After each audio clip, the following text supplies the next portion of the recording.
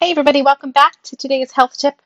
Winding out this week talking about my favorite things that got me through COVID.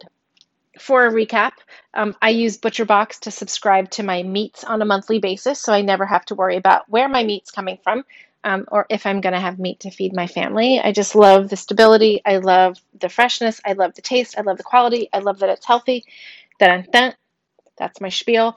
Sweatpants I talked about. Also, I have become a total connoisseur of sweatpants, of the feel of sweatpants. They have to have pockets. I don't like a drawstring. I know how I like them. I have probably 20 pair. It's what I wear every single day. If you've seen me, I've been in OOFOS, which are my flip-flops and sweatpants, and so happy about it. I also talked about the programming on the History Channel, Alone, a show that I fell in love with. I watched binge watched, I think, 10 seasons.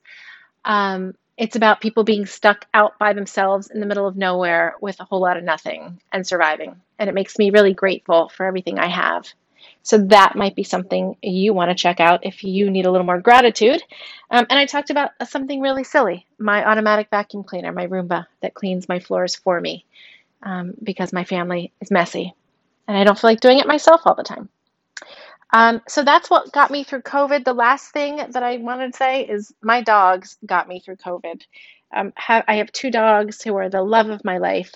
Um, I would say that probably about every single dog that I have forever because I can never imagine not having a dog in my life. But if you don't have a dog in your life, there are plenty of dogs that need homes. I would highly recommend you look at your local shelter on petfinder.com.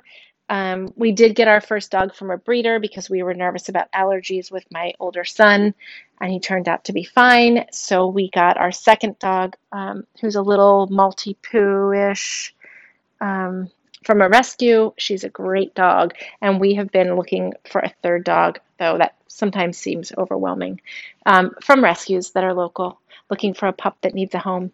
So if you are lonely, you might want to consider um, adopting a dog. And if you are someone that is going to have to go back to work, please make sure that you do that with those thoughts in mind, that your pup will get used to you being around all the time, and then having you disappear will be a little traumatic. So perhaps an older dog who's used to going with the flow instead of a brand new puppy who would definitely have separation anxiety.